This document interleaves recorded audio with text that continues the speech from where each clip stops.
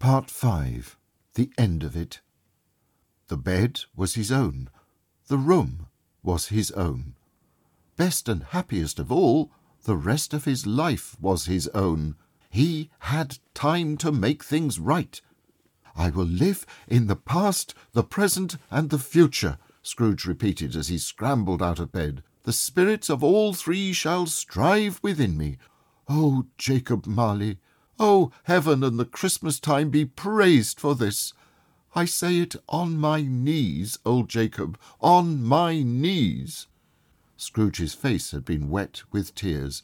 Now he was glowing with his good intentions, and his hands were busy with his clothes, turning them inside out, putting them on upside down, tearing them, mislaying them. "I don't know what to do," he cried. "I am as light as a feather. I am as happy as an angel. I am as merry as a schoolboy. A Merry Christmas to everybody. A Happy New Year to all the world. Hello there! Hello!" He had run into the sitting-room and was now standing there, out of breath. "There's the door by which the ghost of Jacob Marley entered," he all but shouted. "There's the corner where the ghost of Christmas Present sat. It's all true. It all happened. Ha ha ha!" He laughed and laughed.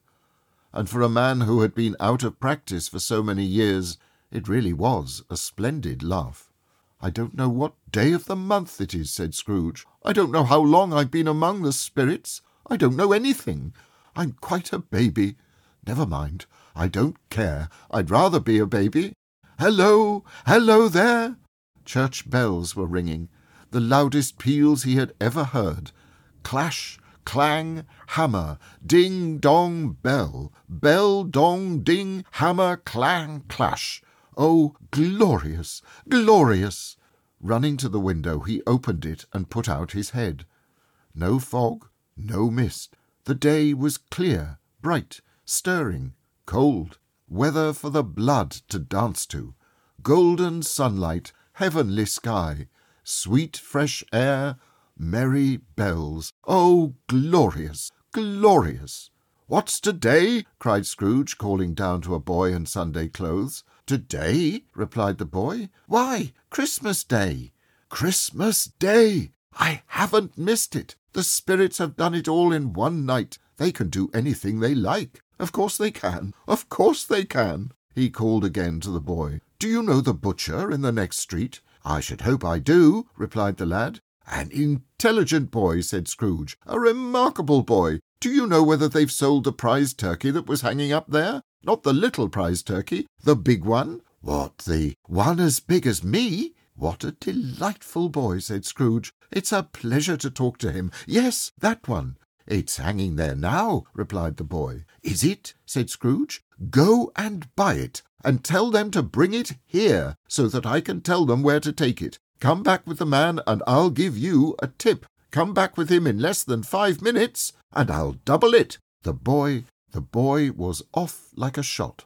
"I'll send it to Bob Cratchit," whispered Scrooge, rubbing his hands. "But he won't know who sends it." The hand in which he wrote the address was not a steady one, but write it he did, somehow, and went downstairs to open the door. He was that eager to be ready for the coming of the butcher's man. It was quite a turkey. He could never have stood upon his legs, that bird. They would have snapped off in a minute. So he added more money and sent it on in a cab. Scrooge dressed in his best suit, and at last went out into the streets. The people were by this time pouring forth as he had seen them with the ghost of Christmas Present, and walking with his hands behind him, Scrooge regarded every one with a delighted smile. He looked so pleasant that 3 or 4 men said, "Good morning, sir. A Merry Christmas to you." And Scrooge said often afterwards that of all the sounds he had ever heard, those were the sweetest in his ears. He'd not gone far when he saw the man who'd walked into his office just the day before and said, "Scrooge and Marley's, I believe." It sent a pang across his heart to think how this old gentleman would look upon him when they met. But he knew what path lay straight before him, and he took it. "My dear sir," said Scrooge, quickening his pace and taking the old gentleman by both his hands, "how do you do? I hope you succeeded yesterday. It was very kind of you. A Merry Christmas to you, sir." "Mr. Scrooge?" "Yes," said Scrooge, "that is my name, and I fear it may not be pleasant to you. Allow me to ask your pardon. And will you have the goodness—" Here Scrooge whispered in his ear.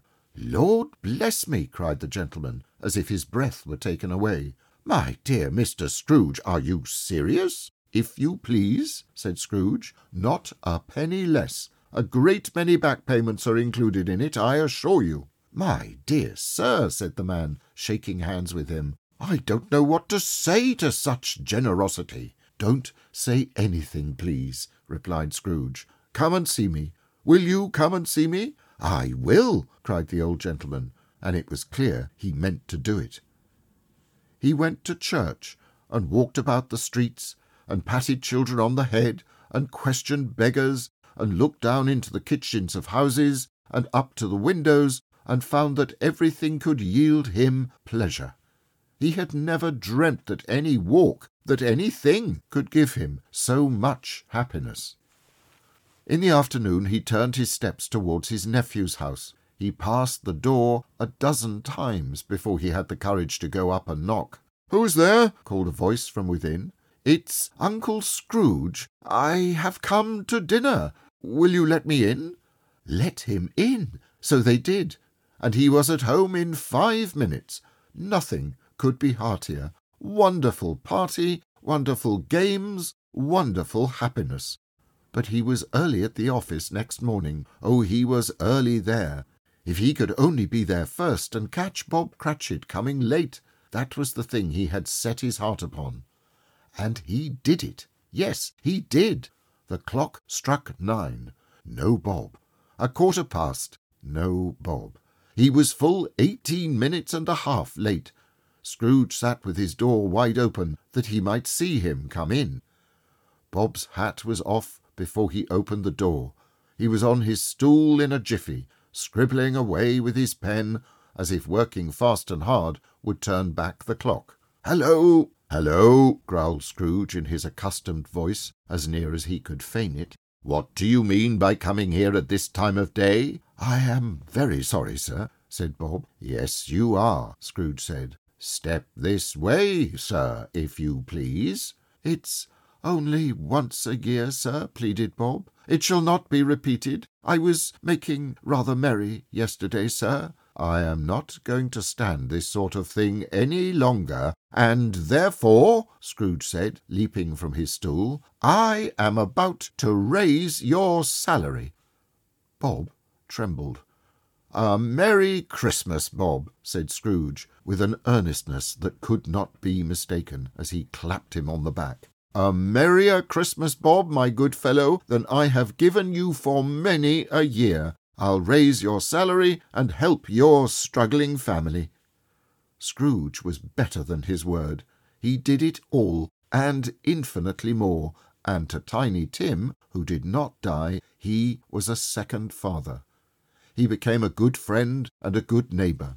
Some people laughed to see the alteration in him, but he let them laugh, for he was wise enough to know that nothing ever happened for good at which some people did not have their fill of laughter in the outset.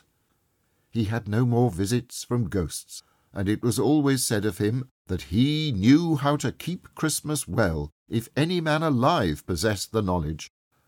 May that be truly said of us, and all of us. And so, as Tiny Tim observed, God bless us, every one.